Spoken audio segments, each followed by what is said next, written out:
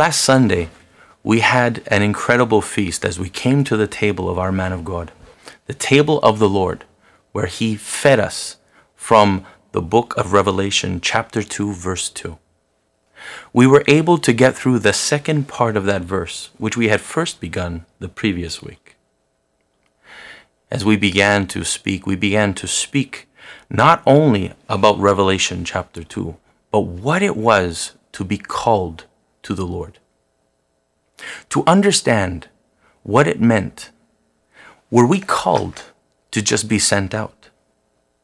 We understood that in being called by the Lord, we were called up the mountain to where He was, and that our primary calling in life is to be with Him. I remember in that message, our man of God said the first criteria is to know how to go to where the Lord is. If you are here this morning, it is because you have found a place where the Lord is, and you have come to meet with our Lord and Savior this morning. This past Wednesday, we had a beautiful time in the presence of the Lord. And as we came together once again, you can go back and see it live. It's still available and will remain available for you. Our man of God began to speak to us about marriage and about, more importantly, about oneness. And as he spoke to us from Ezra chapter 3, he also brought into remembrance the Tower of Babel, and how at the Tower of Babel they were one. And they were managed to build something that even technology was unable to build. The power of unity when we are complete, when we become one. And from that, he began to speak to us about the blueprint of our soul, the blueprint of our spirit. How Jesus, even though the disciples walked with him for 3.5 years, it wasn't ministry time. It was still the blueprint where the Lord was working on their soul, where the Lord was working on their character, on their mind, on their thoughts. And it was only after Jesus died that he spent another 40 days teaching them. And at that point, it was at that point that they finally began to build the foundation. So it's an encouragement to us that even though it might seem like things are taking a long time to produce, rest assured the Lord is working on you right now. And as you continue to develop your soul, your character, your emotions, your mental capacity, you are growing your soulish areas into the same dimension and level as your spiritual areas, and bringing every part of you to be one with our Lord and Savior. People of God, we have the great honor and privilege once again to have been invited by our Lord to the table, to feast once again on such incredible food. Would you help me honor and welcome our prophet and our man of God, Prophet Shaiju Matthew. Thank you. Man of God, once again we want to thank you for the honor and privilege of being with you in studio. We thank God for the grace. That every time we meet with you, we have the honor of eating such incredible delicacies. You serve us things that we have never tasted before. We have heard of these things, but never has it been served to us the way we receive it here when we come to hear the voice of God. We want to thank you for that. And I have a question for you.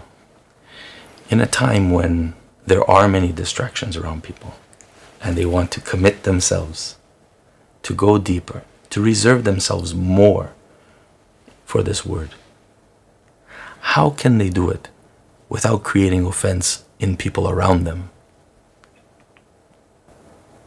How do you mean by offense? What are you referring to?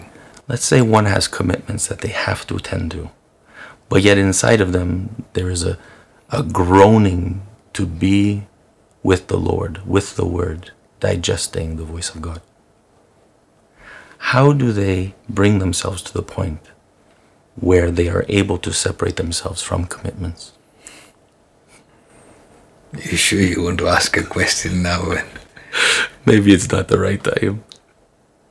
I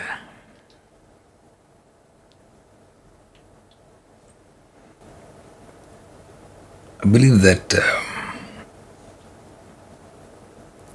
it is necessary for us to create priorities,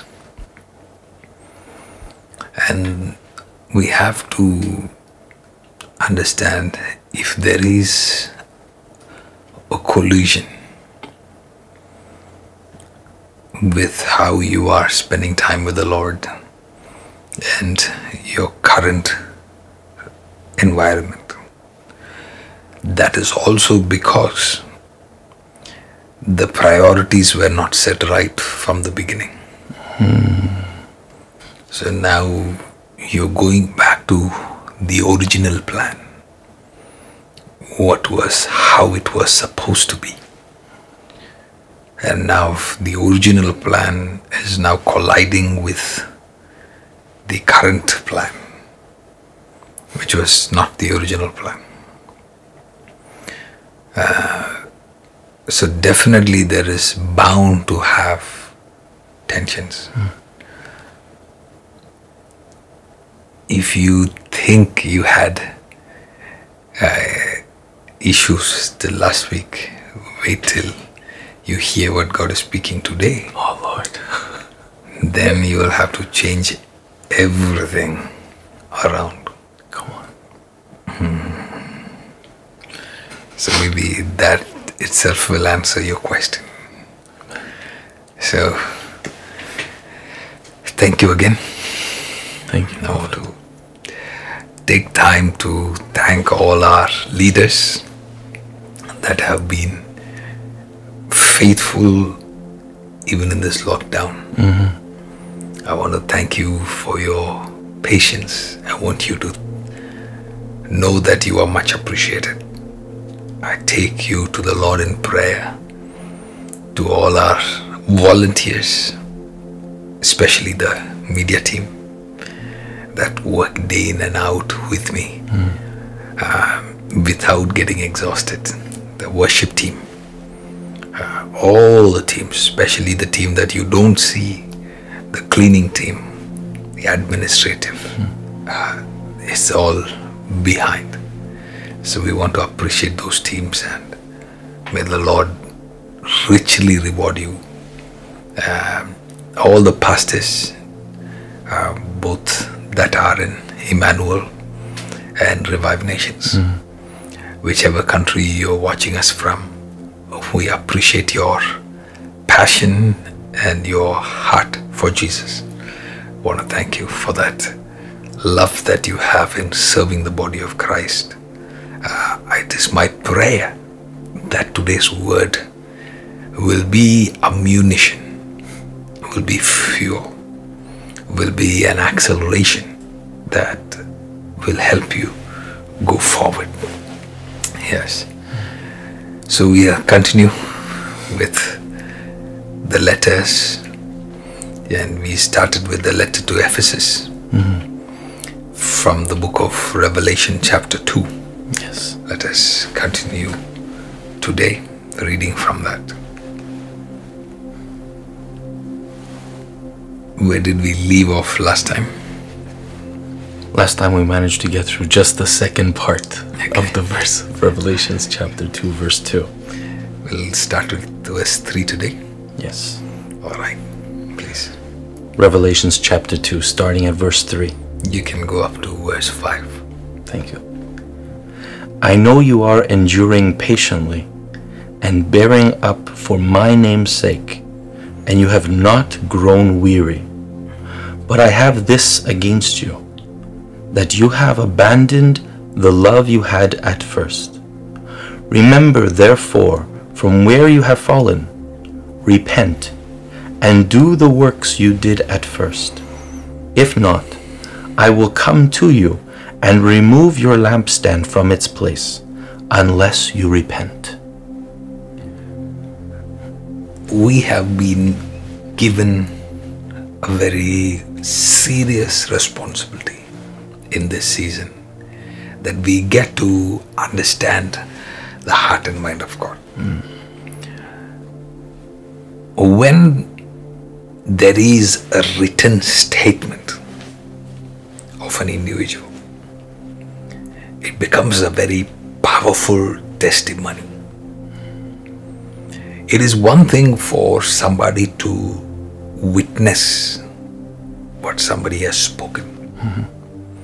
The Gospel of Matthew, Mark, Luke, John, all are testaments of what somebody heard. And they're saying that this is what we saw. Yes. We are the witness, and this is the records of a witness. But if you go to a court of law, there is something that is more authoritative than the words of a witness. It is a written document by the individual itself. Yes.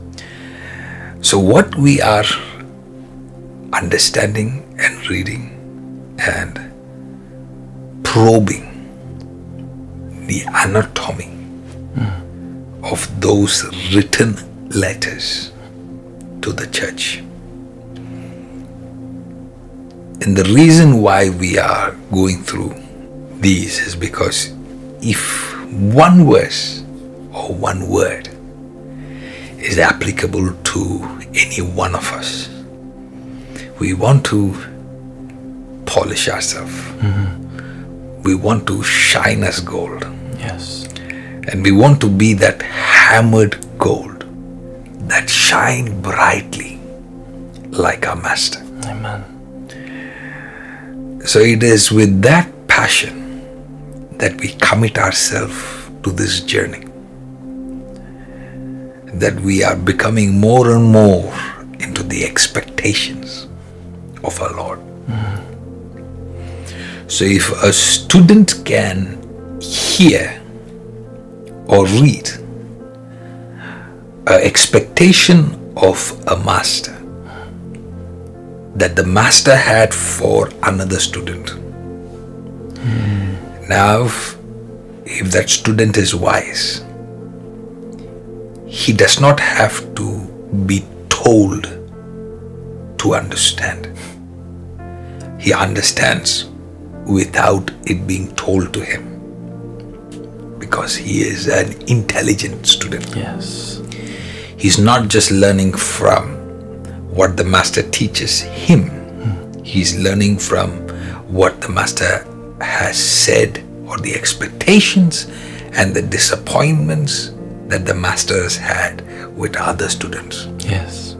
So such is a privilege that we are having these weeks. Wow.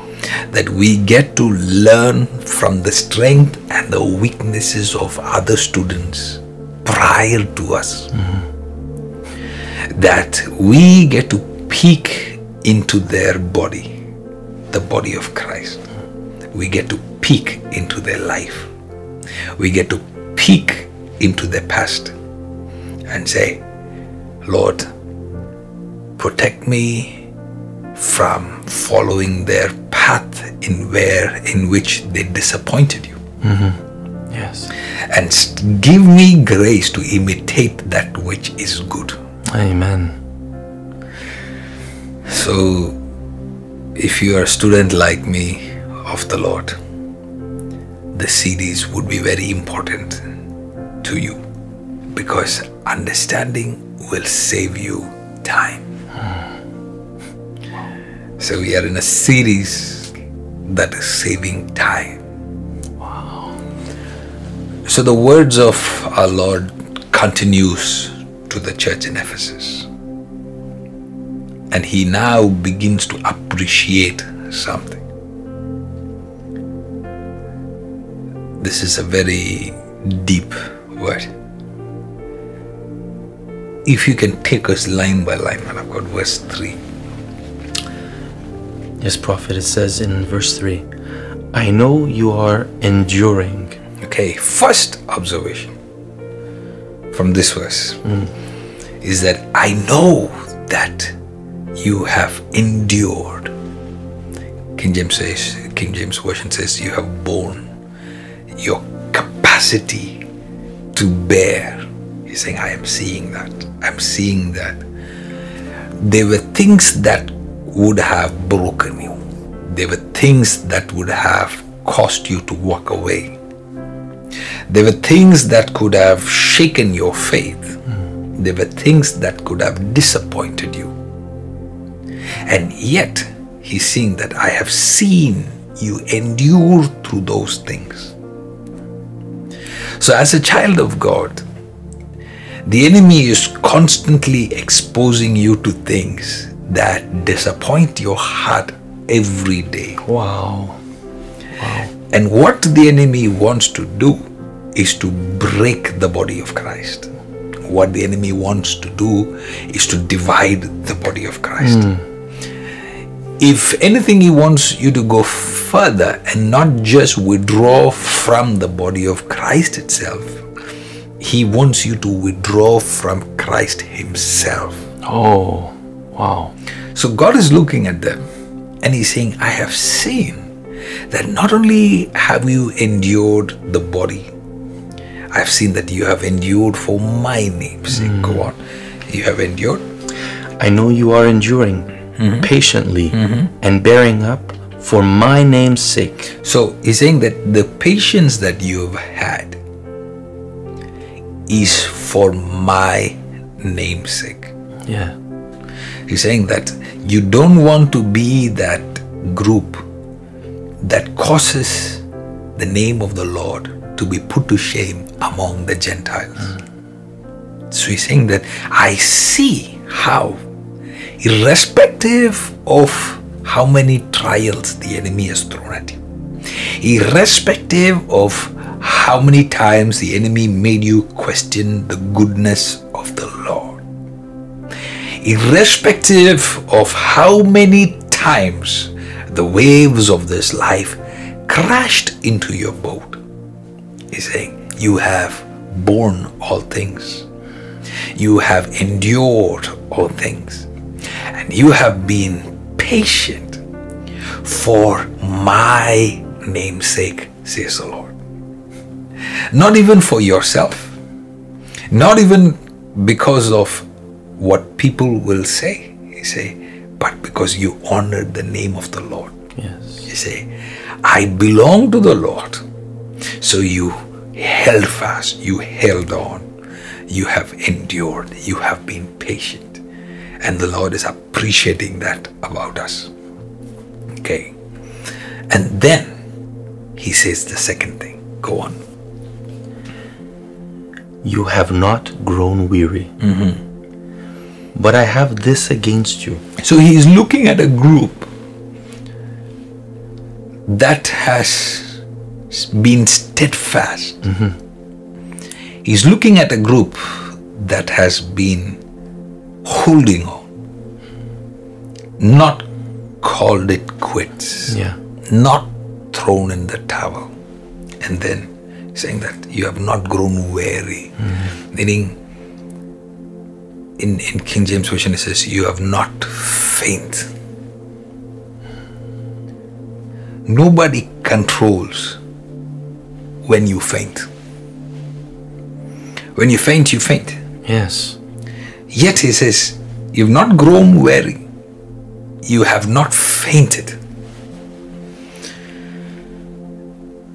In other words, there is a time when you allow the enemy to crash in and crash in and crash in and crash in and crash in. He breaks in, he pushes you, exhausts you, tires you to the point of breaking.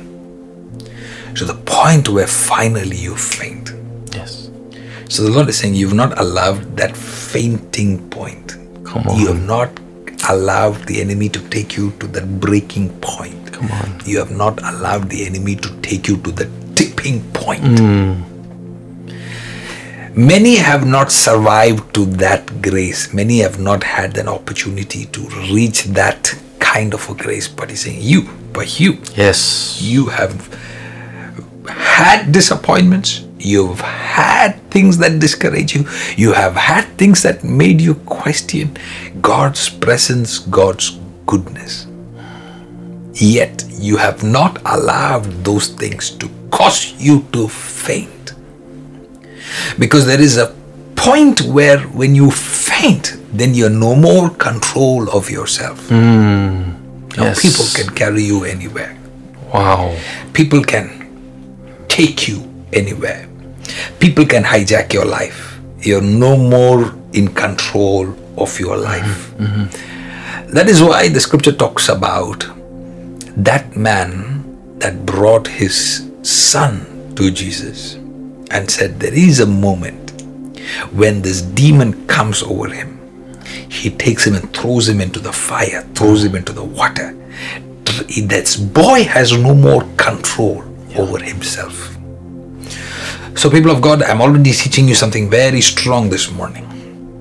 There is a point where the enemy throws things at you, attacks you, throws disappointments, discouragements, sickness, demotions, loss of job, loss of finances. He throws things at you constantly. What is he trying to do? He's trying to bring us to that breaking point where now your spirit gives up. Yeah, whoa.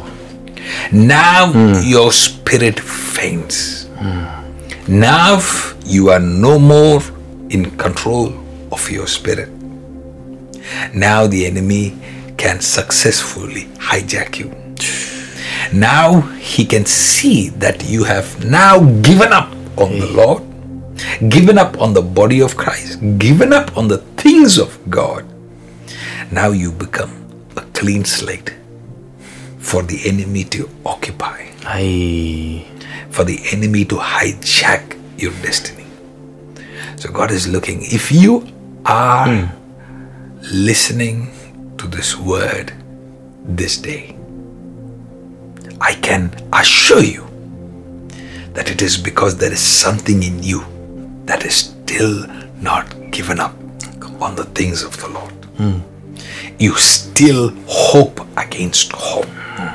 You still somewhere deep inside, you remember that the Lord your God that brought you out of your Egypt is a faithful God. Okay. Although at that point you would think that all is well,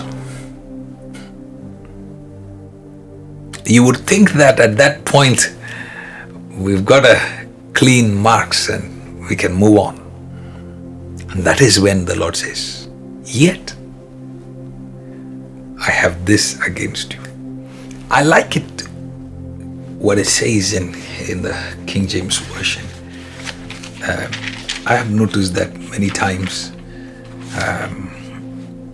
other translations, they doesn't seem to have the capacity to translate it in its full extent the way King James brings the hardcore language of English.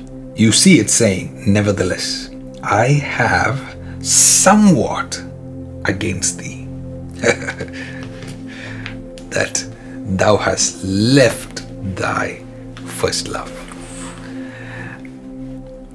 I like the word somewhat against. In the ESV it just says, I have this against you, right? Yes. Now when you say I have somewhat against thee, there's more context to it. So I like that context, because what you see our master is saying is that there is some part of me that is bothered by one thing. This is bothering. So now we need to understand the context, that this is the bridegroom talking to his bride. Yes. Okay, so that's the context. All the letters, the context is the bridegroom standing among the lampstands. And now this is when they see him face to face. This is his testimony about them. This is his mind about them. This is his expectations about them. So if you can look at this verse from the context of a groom talking to his bride, you see everything becomes much clearer right now. Because he's saying that, again, we have to compare versions and I have to tell you why I like what I like. Because ESV says what? You have. ESV says, you have abandoned Okay. the love you had at first. Okay. So ESV is saying that you abandoned the love you had first. Yes. Okay. But the King James Version says, you have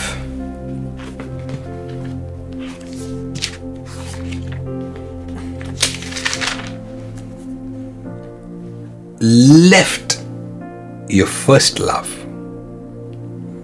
Oh, that's very different. It's very different. You see, this is my most frustration with most translations. Now, if you even go to NLT, it's watered even further.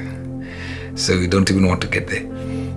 You know, the Amplified version would say that you have deserted your first love. So there's a difference between saying that you have abandoned the love versus you're saying you have left your first love. Yes. Let me explain this to you, just so we are all on the same page. What one version is saying that you have left the feeling you had. What this version is saying that you have deserted an individual. That's not the same thing. It's not the same thing. This is not. So we have to take that which is the most danger of what we can end up with. Yes. Because if both have to be considered, it is better for us to take that which is the most comprehensive, because you can have one and not the other. Yes. So you can abandon the love and still have that individual. Yeah. Here, what the Lord is saying is more greater grievance. It is a greater complaint, if I can use that word, where He's saying this what is charged against them is greater than just saying that you just don't have certain feelings anymore. Wow. Yeah. So that is a painful accusation. Yet He's talking to the bride. Yet they are legally married. Oh. And yet He's telling them, you have deserted the first love. So then you have to wonder, how does that work?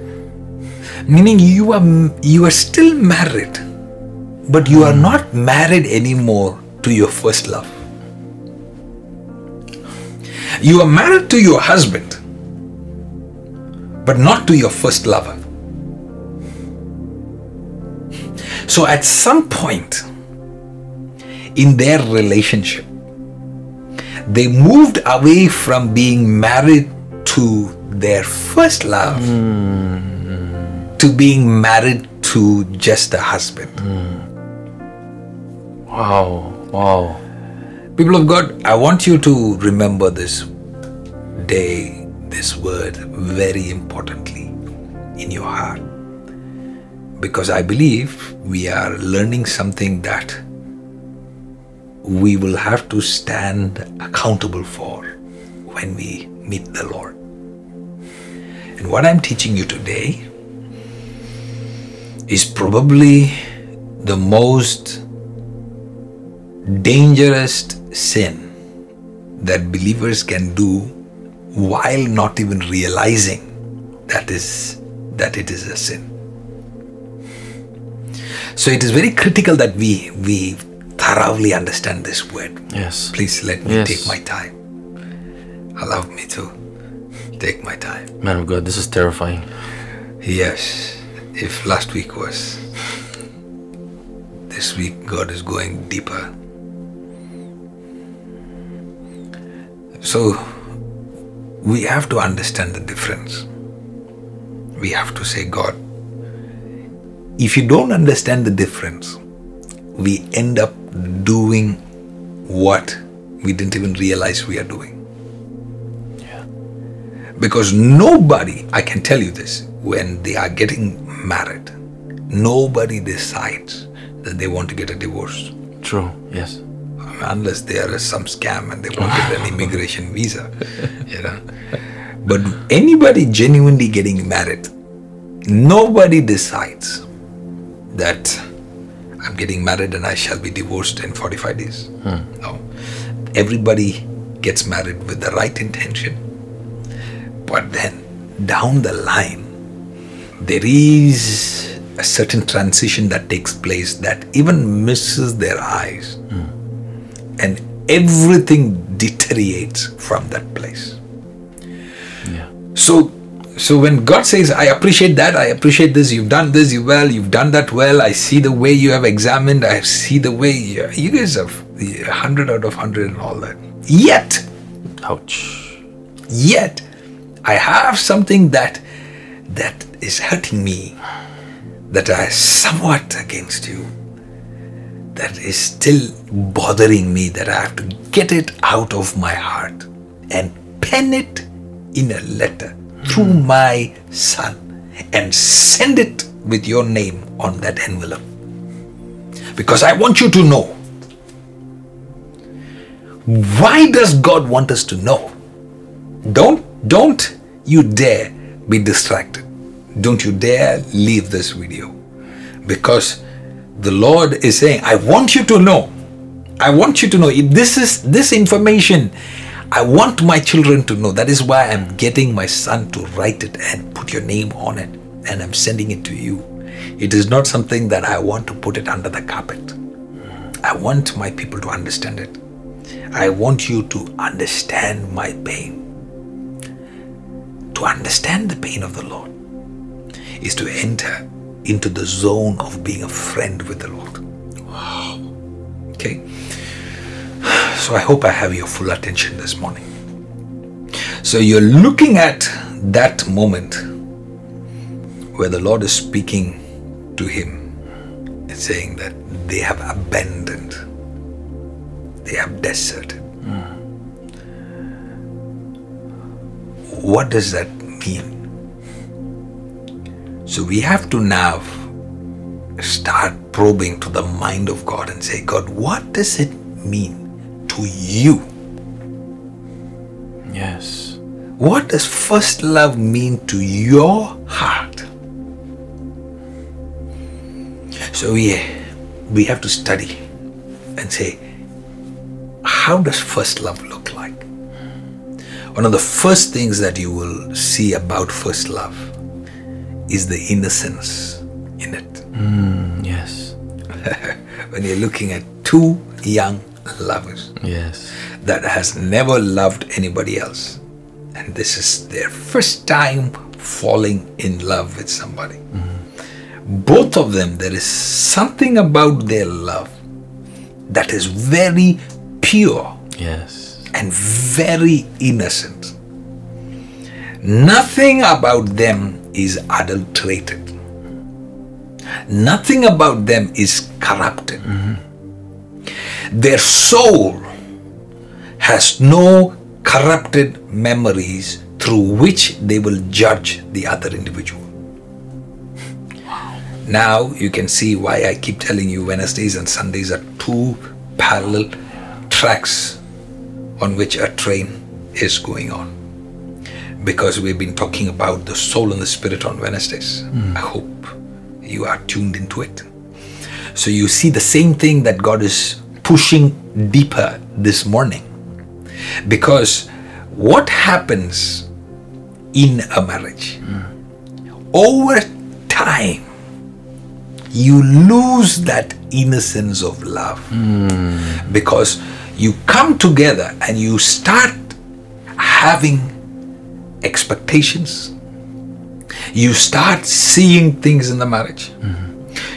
As you grow up, you start being adulterated by the environment around you. Yes. You start getting distracted. There are so much elements that are introduced to one's soul that can lead to their spirit being corrupted. Okay? So what happens is, over time, you start losing the innocence of that love, that purity of that love. So you see that when a child of God comes to the Lord, when they come to the Lord, you can see their heart.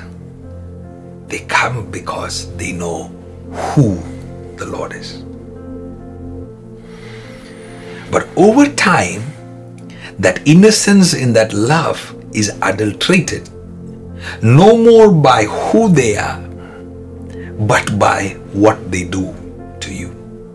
Yes. When you first are in love with them, you don't care about what they do. Yeah, it's true. You don't care about the gifts. You don't care about whether it's birthday or not birthday. Every day is a celebration. Yes. There is something about that, but over time, expectation starts creeping in. So now you're looking, saying, where is my flower? Now you're looking and saying, how did she help me? What did he do to me? So now you go away from the focus of loving them for who they are to loving them for what they do to you. Wow. That is the corruption of first love. Please, church, hear me well.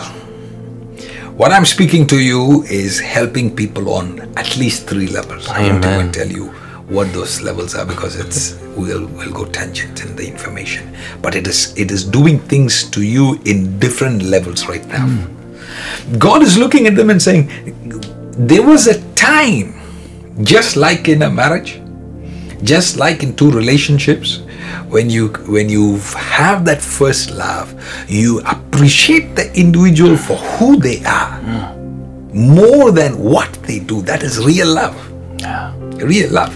But when you begin to have certain expectations into your marriage, into your relationship, you begin to corrupt that relationship.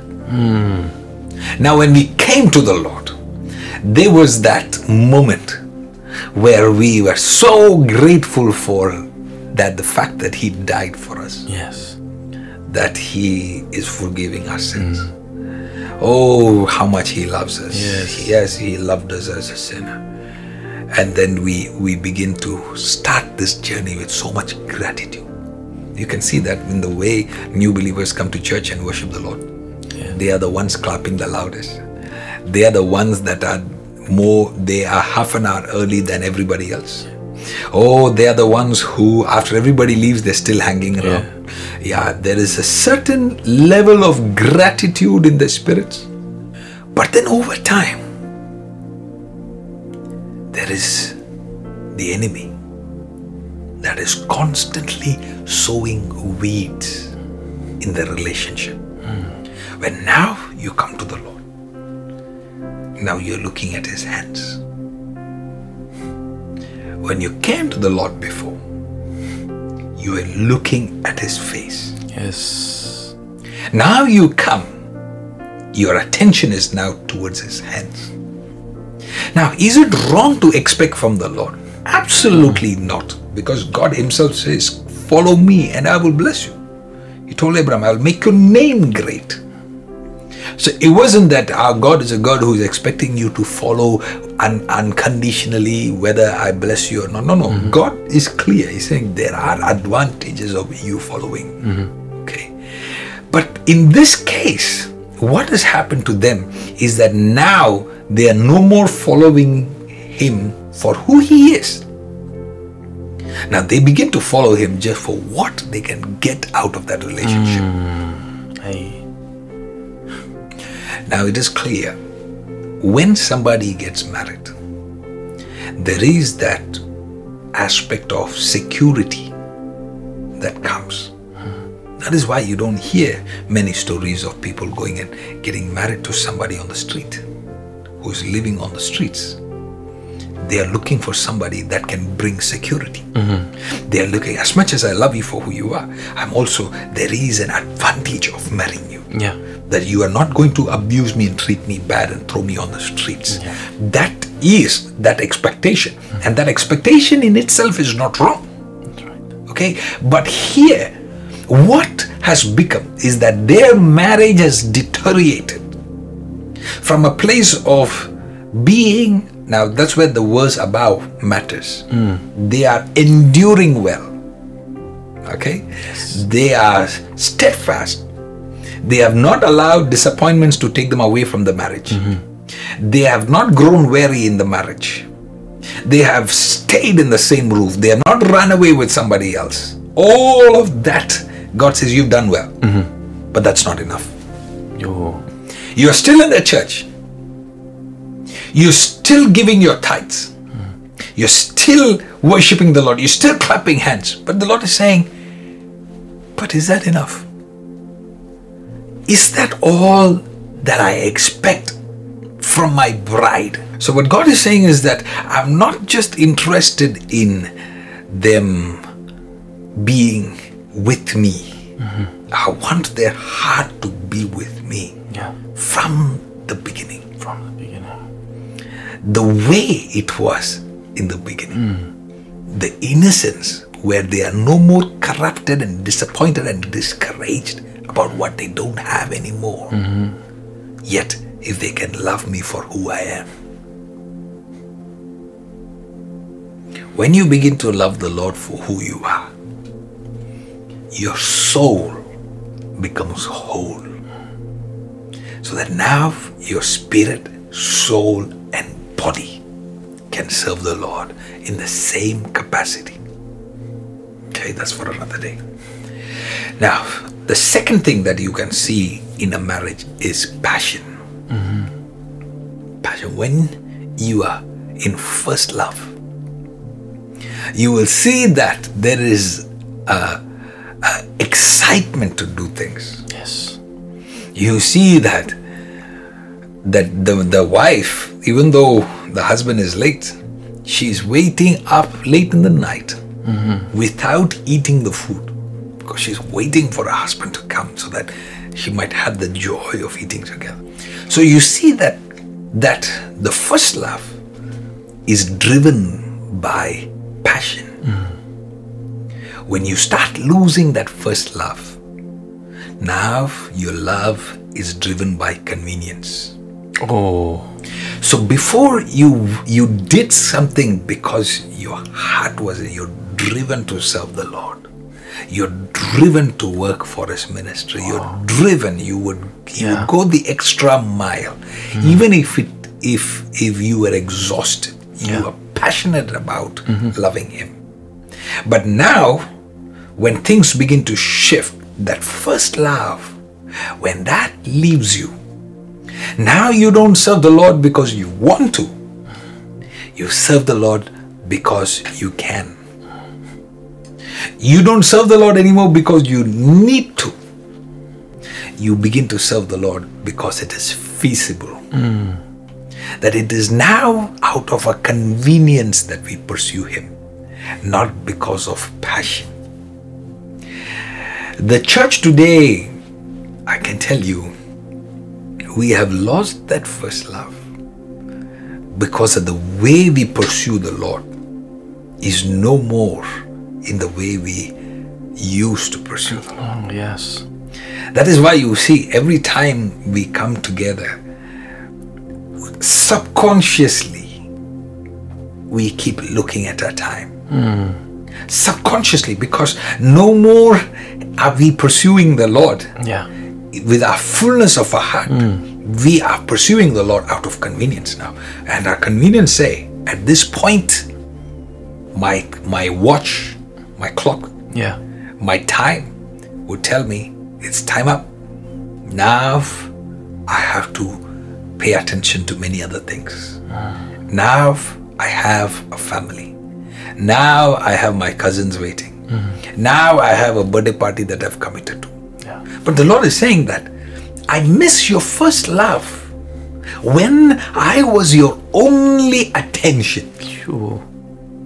The Lord is telling somebody, I miss your first love, where I was all that you cared about. I miss that moment. Now, if I can respond to your question that you asked earlier, Yes. you can enjoy first love and yet be a responsible man. In fact, you cannot be somebody who has a first love and ignore the responsibilities, because soon your house is going to stink. Yes. You can't say, I'm so much in love with my wife, I got to just stare into her eyes and sit while the garbage is lying around, Yes. where the kitchen is on fire, when the house is falling apart, and you say, I'm in first love. So when you're talking about first love, it does not negate that you have other duties. But even while you're doing those other duties, your heart is somewhere.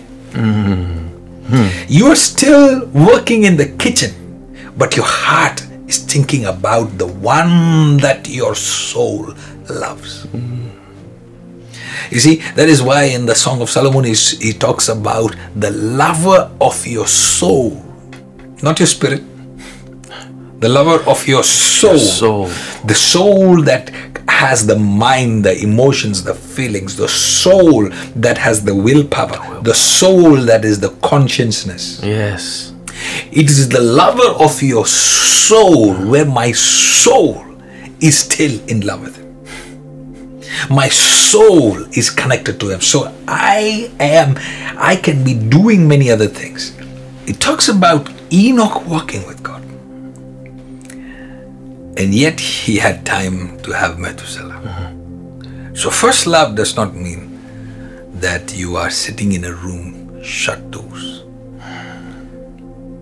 Yesterday I had an opportunity to talk to a group in Mumbai, and I taught them that when the Lord called them up to himself, and anyone that God calls to himself, he has to send them out. Peter didn't know that. That is why when he encountered the transfiguration, he said, let's build 2 tents and let's just sit here. God cannot have somebody that will say, hey, I'm going to walk with the Lord. I'm going to receive that amount of exposure, and then I'm going to ignore all the responsibilities that I have. Oh, God says, if I'm going to keep you to me, it is so I can send you out, that you can serve me. Wow. That you can be a blessing in the kingdom. So if you're so holy that you are constantly seeking hallelujah and everything is falling apart, maybe your understanding of first love is messed up. Yes. So you're looking at passion, not convenience. Passion, not convenience. The third thing about first love is long suffering. When somebody is in that innocent stage of love, the pure state of love, Yes. the honeymoon stage of love, Yes. that is the stage where the Bible talks about love covers the multitude of sins. Yes. When your husband does something and he's like, oh, I'm so sorry I did that. And the wife is saying, why are you even saying sorry? It doesn't even matter. I don't even understand why you're saying sorry. But let that first love deplete. Ayyo. You come to a place where if that sorry was not uttered, then we are not in talking terms. You come to a place where you don't have that understanding anymore. So you see many believers, they come to a place where the moment something bad happens, they are no more patient with the Lord, understanding with the Lord, long suffering as the Lord is to you. They are no more in long suffering. the first sickness comes, the first fever that hits home, they are no more passionate about the Lord as they used to be. Before they would rush to serve the Lord. Before they loved being in the house of God. Now they'll come sulking. Yeah. Now they are no more passionate because in their heart, they even though in their mouth they have not said anything, their heart has collapsed. In their heart, they don't have that long suffering in him. So now they don't clap like before. They don't praise the Lord like before. They don't sing songs of His wonderfulness like before. Their passion becomes cold. All because they felt that God was not justified in allowing whatever He allowed. And they allowed their heart to grow cold. Yet married. Yet in the church. Yet they're clapping hands. Yeah, they're doing offering as well. But God is saying, that's not what I'm interested in. I want the first love. Where though you walk through the valley of the shadow of death, you fear no evil. You came and wrote songs to me. With tears down your face, you said, I will bless the Lord, oh my soul. I shall not charge the Lord with any wrongdoings, because my God is good. Even when life is painful, my Lord, He is good. I can never doubt His goodness to me. I can never doubt His love to me. I can never doubt His presence in my life. But yet, that is what the enemy does. He tarnishes your soul, makes you doubt in the excellence of your God, makes you doubt in the presence of God in your life, makes you doubt in the kindness of God towards you. Right now, as these words are coming, we are exposing what the enemy has done into your soul. I want you to look into your heart, look into your consciousness, look into your subconscious, and you can feel. Sometimes you have not articulated it with words. Sometimes you have been religious enough not to think it out loud. But remember this, even if you don't think it, He's the God who sees your countenance. That is why God looked at Cain and He's saying, why is your countenance fallen? He didn't say, why are you thinking wrong? He didn't say, why are you speaking wrong? He saw that there was no more joy of coming to the presence. Because you see, when a child comes to the presence, there is joy that is bubbling. Yes. And God looks, hey, 20 minutes of worshiping, the way you're worshiping, God says, you're not happy, are you? You've not said anything bad against God. But the countenance has fallen. The Lord is speaking to somebody. Why has your countenance fallen? Am I not a faithful God? Am I not the same yesterday, today, and forever? So why has your first love leaked?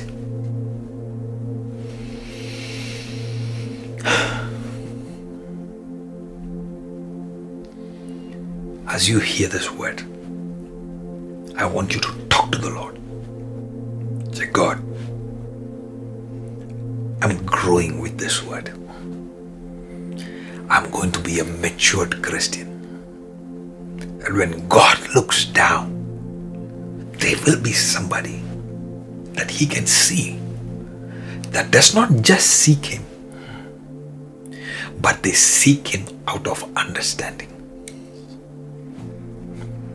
That is the kind of bride God is looking for. The fourth thing about first love.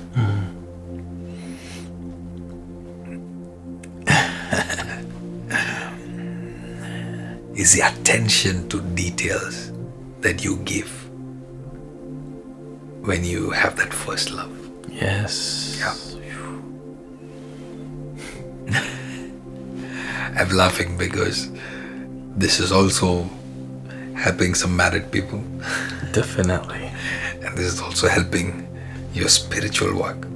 So it's working on many layers, as I said this morning or this evening or whatever time you're watching from. So you're looking at when you are fresh, innocent, passionate, in love, you pay attention to details. Yeah. Details matter to you. Details matter to you. Oh, when I first saw her, she was wearing this dress. Oh, you were wearing a shirt this color. Why?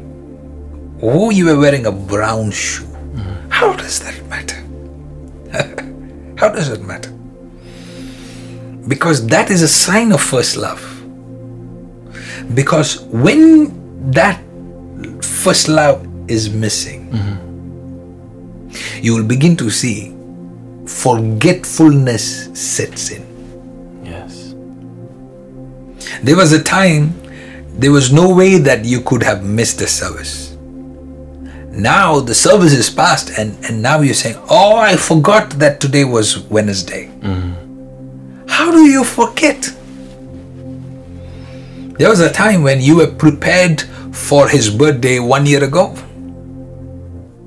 Now familiarity has set in and you're rushing on the day of the birthday because familiarity has gotten into that marriage. Things of God. What makes you different? What makes you unique? What makes your love for the Lord unique is by the attention to the details that you give. You know where the master will sit. Yeah. So you go ahead and you position yourself on the right side of him so you can lean on his shoulder. That is the beloved of Jesus. Attention to detail. You take time to see this is going to happen. So ahead of time, I'm preparing my offering unto the Lord. Attention to detail. Attention to detail is you don't wait for the master to open his mouth and say, I wish you could praise me. You're already ready to praise, knowing that this is coming. Yes. You already sanctify yourself because you know a mantle is coming. You're already getting ready to sacrifice the best worship to the Lord. Because attention to detail. What makes a child of God special from everybody else in the house is that attention. I don't know if you want to just be one among all the other believers. Because I know one thing about the Lord Jesus. He asked Peter, do you love me? It would have been okay if he just stopped with that. But he said, do you love me more than these disciples? He pointed to them. Do you love me more than these? God is not just looking for our love. He's looking for a love that beats the attention to details more than anybody else in the room. God saw that this woman, she broke her alabaster jar. Attention to detail caused her to break that jar. And she had not seen anybody else do that. She wasn't doing it because she saw somebody doing it. That was in her revelation. That means she had to meditate about it. That means she had to meditate. Who is this man that is standing before me? She had to meditate. What has he given to me? She had to meditate. What am I giving to him? And she had to ponder. What I give to him, is it worth what he has given to me? Is it this equal measurement? Attention to detail. The Lord Jesus was so blown away by her that he said, wherever they talk about me, you will be talked about. He's saying that I'm making my name, we're making your story synonymous with my story. Because of first love. Attention to detail. So what happens to this woman? She starts following the Lord Jesus for an X amount of time. She's with him for a few years now. What happens to her spirit? She is now the oldest member of the ministry. What happens to her attention of detail? Slowly, you will see her saying, 1997, when I came, my offering was the biggest offering they ever collected. Oh, when the ministry started, I served the ministry more than anybody else. Everything that they talk about will be in past tense. Oh, I was the reason that the church was built. It's the past. When the Lord is looking and saying, what about now? That is where you're saying you have deserted the first love. Because you have gone from that place where that attention to that first love was so intricate, so detailed, so meticulous, so profound and prolific. And now the Lord is looking at it and saying, I don't see any of that now. I miss that first you that paid attention to small things that others would miss. That is what will set you apart. Students of the Lord, listen to me well. Today, I want you to find out, what can I do that my members are not doing? What can I do that my brothers and sisters are not doing to the Lord? What can I do that nobody else in the room that is feasting with Jesus is doing? What can I do that is unique and different, that will remind the Lord about the first love? What can I do today's service that is different from my peer groups? Young people listening to me, what can you do that is different from the other young people in your church? Because Satan is constantly trying to make you like everybody, but you are not like everybody. You are set apart for the Lord. Come on. You are consecrated, and you are.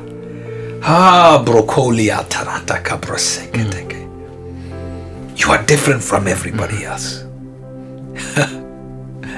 You are the first love of the Lord. Will you keep him as the first love? Can I give you one more? Please.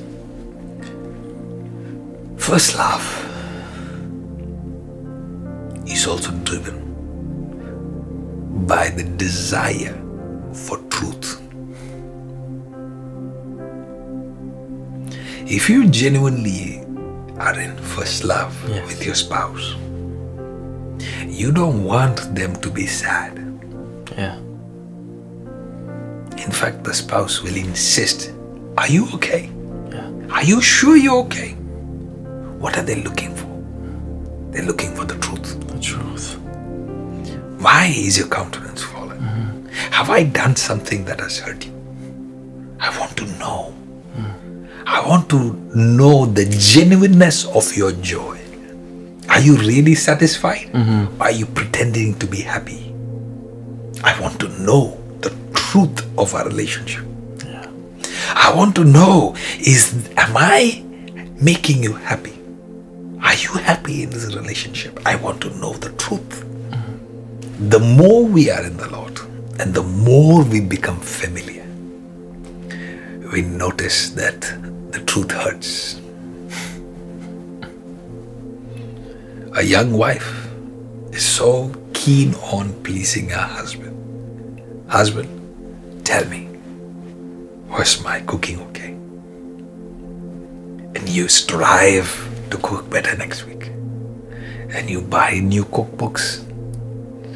You're going out of the way to live in that truth. Yeah. Now, after a few years, the same husband tells you the same truth about your cooking. Now the truth doesn't excite you anymore. Now the truth is no more encouraging you. In fact, the truth is now discouraging you. In fact, the truth is now making you hate the man that you used to love. The same truth that you celebrated at one point, the same truth that you begged for, please tell me, please correct me, please. Now the same truth, when it comes to you, you are depressed, you are discouraged, you are thinking about walking away. What happened to your first love? Because somewhere down the line, the first love has faded. So truth is no more pleasing to their ears. So they would prefer walking away than knowing the truth of how they have lost their first love. That is why you see Apostle Paul talking in Galatians 4, I think it is 18. You will see him say, what has happened to this blessedness? I can tell you on record that you would have gouged out your eyes and given to me if it was possible. Yet have I now become your enemy because I tell you the truth. Man of God, I have it here in Galatians chapter 4, verse 15. Yeah. What then has become of your blessedness? For I testify to you that if possible, you would have gouged out your eyes and given them to me. Have I then become your enemy by telling you the truth? Become your enemy by telling the truth? Meaning, he's saying the way you used to love me before was, if possible, you would have plucked your eyes and given to me. Yeah. That's very scary. That's the way they loved him. And now he's saying that, but when truth has come to you, now I've become your enemy. Now you'll pluck my eyes out. Oh. Yeah. Truth can make people hate you because now you're teaching them that is exposing their brokenness, their mess. And if they don't want to change, they would prefer plucking your eyes out. They would prefer stoning you for exposing the truth.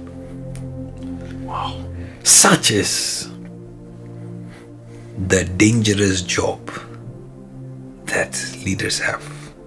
As a leader, if you're going to expose the truth to somebody that don't want to hear it, are not desperate enough to hear it, do not really mean to know, then you are signing your own arrest warrant.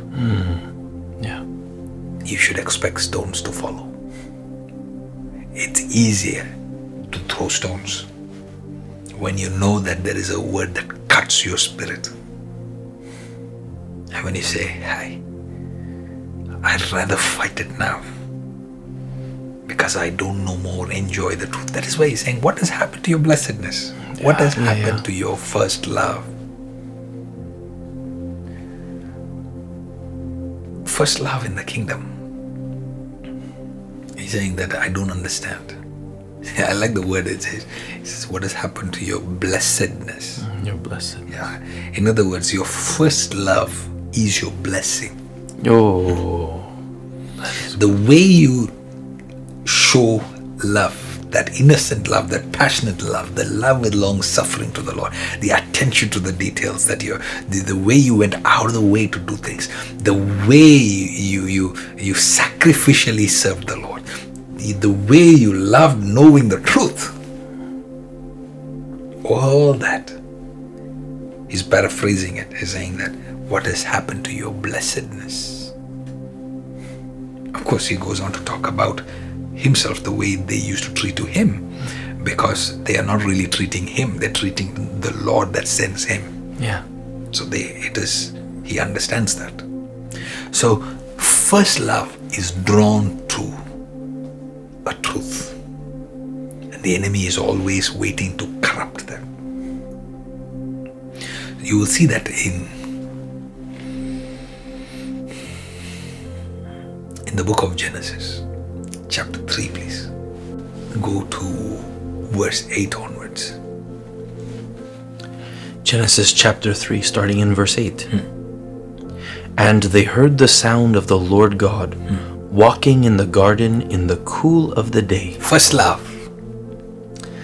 First love is they were used to the voice of the Lord that would walk in the cool of the day.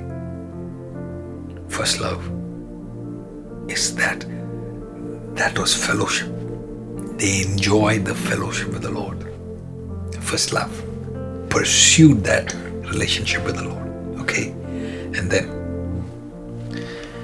and the man and his wife hid themselves. First love, if it makes you run to the Lord, when you lose the first love, now everything in you wants to hide.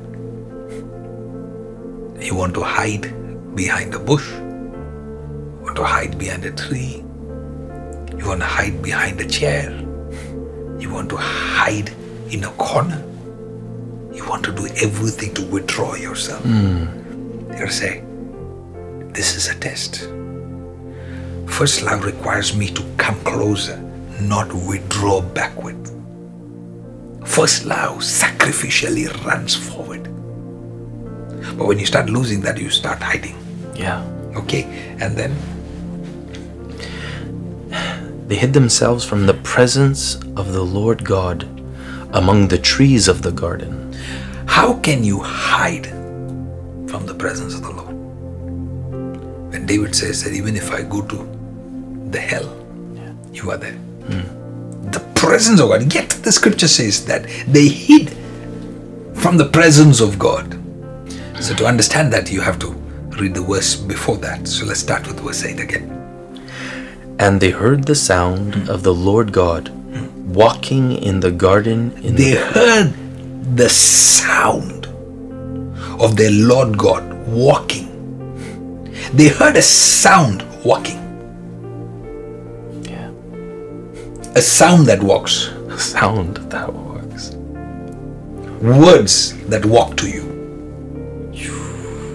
So when they say that they were hiding from the presence, that means they were hiding from a walking word that was walking towards them. My goodness. Ooh. That is why sometimes we lose interest for the Word of God. First love loves hearing the Word of God. Yes. When our love diminishes, you can notice that. You can see the difference by the way you're passionate about the Word of God for that week. Yeah. It's a reflection of where your spirit is that week. Immediately you have to correct it. Immediately you have to say, whoa. I don't have the same passion to hear the Word of God. I must correct it. They're walking away from the voice that was walking towards them. Okay, go on. But the Lord God called to the man and said to him, where are you? And he said, I heard the sound of you in the garden, and I was afraid, because I was naked, and I hid myself. Okay. He said, who told you that you were naked? Who told you you were naked? So there's so much in this scripture, but I want to just focus on this one line. Okay. This is a very beautiful study, but we'll keep that for another time. They are naked. Yet what is the Lord saying? He's not saying, how did you see that you were naked? No. He's saying, who told you that you were naked? Who told you?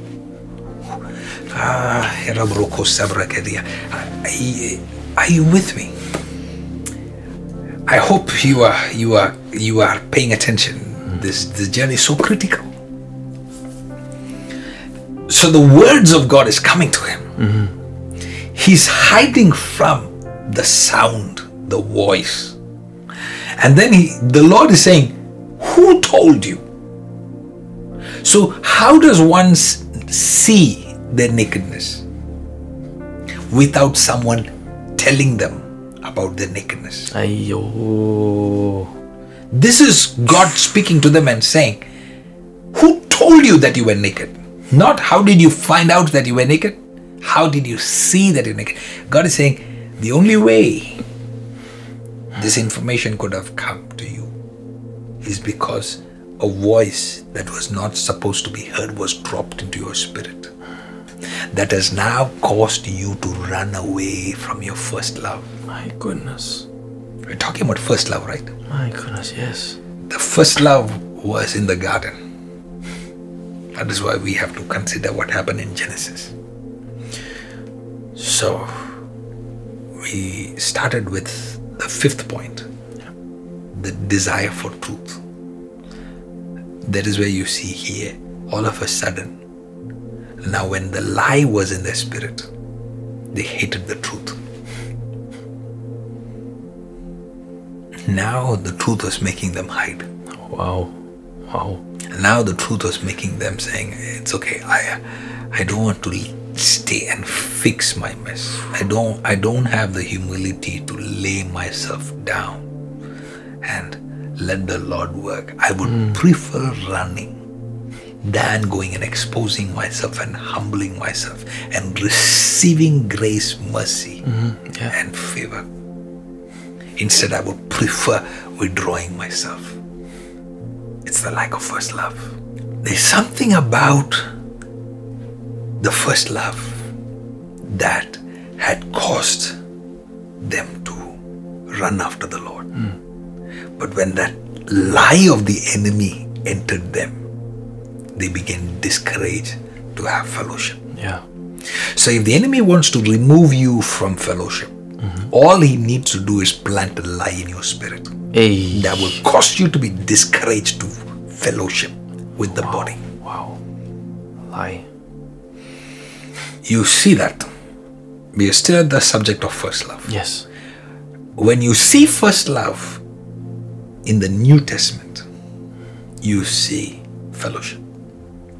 That is Acts chapter 2, verse 42 onwards. Acts chapter 2, verse 42. And they devoted themselves to the apostles' teaching and the fellowship. Okay, so when they were driven by truth, when truth came into the Spirit, the joy of the Spirit came into them. When the Holy Spirit fell upon them, when their foundations were laid, when the Spirit began to lead them in all truths. Okay? Yes. Because Jesus said, now you are not ready for it. You cannot bear it all. But when the Spirit comes, He will lead you into all truth. So first love is being driven by those truths. And the truth caused them to fellowship with God in the garden. And the truth is causing them in the New Testament doing the same. Yeah. And what is it saying? They came together. Go on. It says they devoted themselves. Devotion. Devotion. Now we're back to your question again. Devotion. Devoted. Taking all the time and saying, this is who I am. In our culture today, who people really are workers. Their primary identity is that, oh, I work in this location. Oh, I have studied so much. Their primary identity is not that they gathered every day. If you ask those people there, their primary identity was that they were Christians. These are the Jesus disciples. Their primary identity was no more, these are the fishermen. Their primary identity was now that they were the followers of Christ. Will that be said about our church today? Will that be said about our generation today? Will people in your culture look at you and say, she is the designer, or he is the architect, or he is the engineer, or he is the one who's working in this company. This guy, you don't know this guy. This guy is this company. This is where he works. He's the one who did this. This is his family name. But how many times do they look at you and say, this guy is a Jesus freak. These guys are the Jesus lovers. This one. When does our devotion become our identity? Wow. That's amazing. And yet they're saying they devoted themselves to what? To the apostles' teaching. To the apostles' teaching. They devoted they said, hey, we want the words. So back to first love in the garden, they ran to the voice. Back to first love in the New Testament, they ran to the voice. Their teachings, their instructions, their commands, their advices. Please, I hope you're getting this. We must change something inside out. Okay. I don't know if we should really, because of time. Let's skip to verse 45, please. Acts chapter 2, starting at verse 45. And they were selling their possessions and belongings and distributing the proceeds to all, as any had need. And day by day, attending the temple together and breaking bread in their homes, they received their food with glad and generous hearts, praising God and having favor with all the people. And the Lord added to their number day by day those who were being saved. You see, their whole priority became the church. Yes. They began to run after the Lord in a way that they understood. First love and the church was connected. Today there is a plan of the enemy to make you hate the church. Over and over during COVID, I would hear people say, God is now teaching people that you don't need church. That is a deception. When they enjoyed the first love, they came together. And if God scattered them, it was not because God hated church, because God is the founder of church. He wanted them to go to different parts and build the same everywhere. And we thank God that today we have the technology that through this video we are able to reach them. Yes. Through this video we are able to go into the nations. And God is looking at us and say, we want you to fall in love with the word. Last week we talked about what the word and prayer does to our spirit. It consecrates us. That is why first love requires for you to fall in love with silencing your spirit to hear the word. Increasing your spiritual capacity to hear the word. Increasing your attention span to get this word into your spirit. Some people cannot get more than 2-3 informations in a day and they are already full. Increase your capacity. This word inside us is what purifies us to see Him face to face. God is looking and saying, this one thing that I have against you. And He says, repent of that. Because otherwise I'll have to remove your lampstand.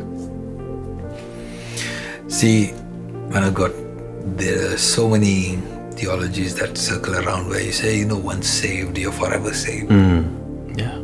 How do they explain this verse? Where the Lord is not afraid to directly tell them that if you don't repent, if you don't restore yourself to first love, the passion for the Lord, the zeal for the house of God. He said, if I don't see you working on this lamp, cleaning your wick, bringing that oil, burning bright as the Lord desires. He's saying that, I'll have to remove you from the lampstand.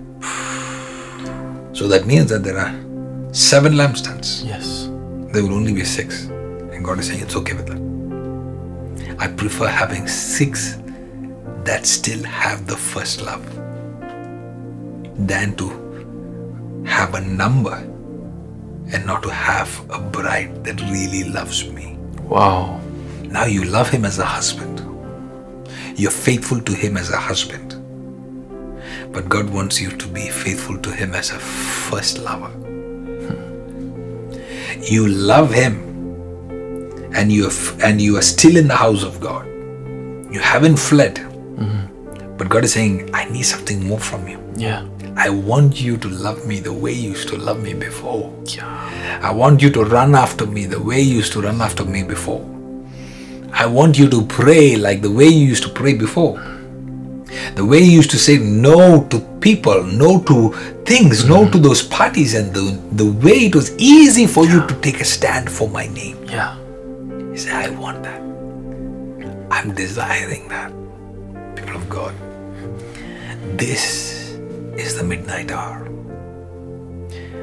Master Jesus is now looking for that 5 intelligent virgins. Will you be among that 5? I will say, I will not miss this opportunity. I submit, Lord. If that is you, I want you to now begin to pray in the Spirit as loud as you can. Activate your spirit. Raise your voice and begin to cry out, Father, Father, Father, we repent of the lack of first love in our spirit. We repent that we are part of noise. We repent that we are part of slander, gossip. We repent that we are more interested in the world than we are interested in the things of God. We repent that we have wasted time. We repent. Oh Lord, we repent. Oh Lord, we repent that we don't love you the way we used to love you before. Our passions have conditions. We have adulterated our first love, the purity, the innocence. We have walked away from that long suffering. We have allowed the voice of the enemy to adulterate us. We have allowed the voice of the enemy to take us away from your presence. Lord, we surrender. Restore our first love. Restore our first love. Open your mouth, open your mouth, open your mouth. Somebody cry out this morning. Ignore your neighbor. Ignore who is in the same room as you. I want you to open your mouth and say, Lord Jesus, restore my first love. Not because I'm afraid that you will remove me from the lampstands, although I must be fearful about that great judge. Yet, restore me because that is truly my desire. Restore me because that is truly my heart. That as days pass by, and when many lose faith, according to the words of Lord Jesus, as days pass by, as sin increases around us, as days pass by, and the world enters the church more and more, may you and I be found among the few people that will pay attention to the details. Attention to the details. I will put a smile on the heart of God. Oh, the glory of His presence. We, your temple, we give you reverence. So arise to your rest and be blessed by our praise as we glory in your embrace.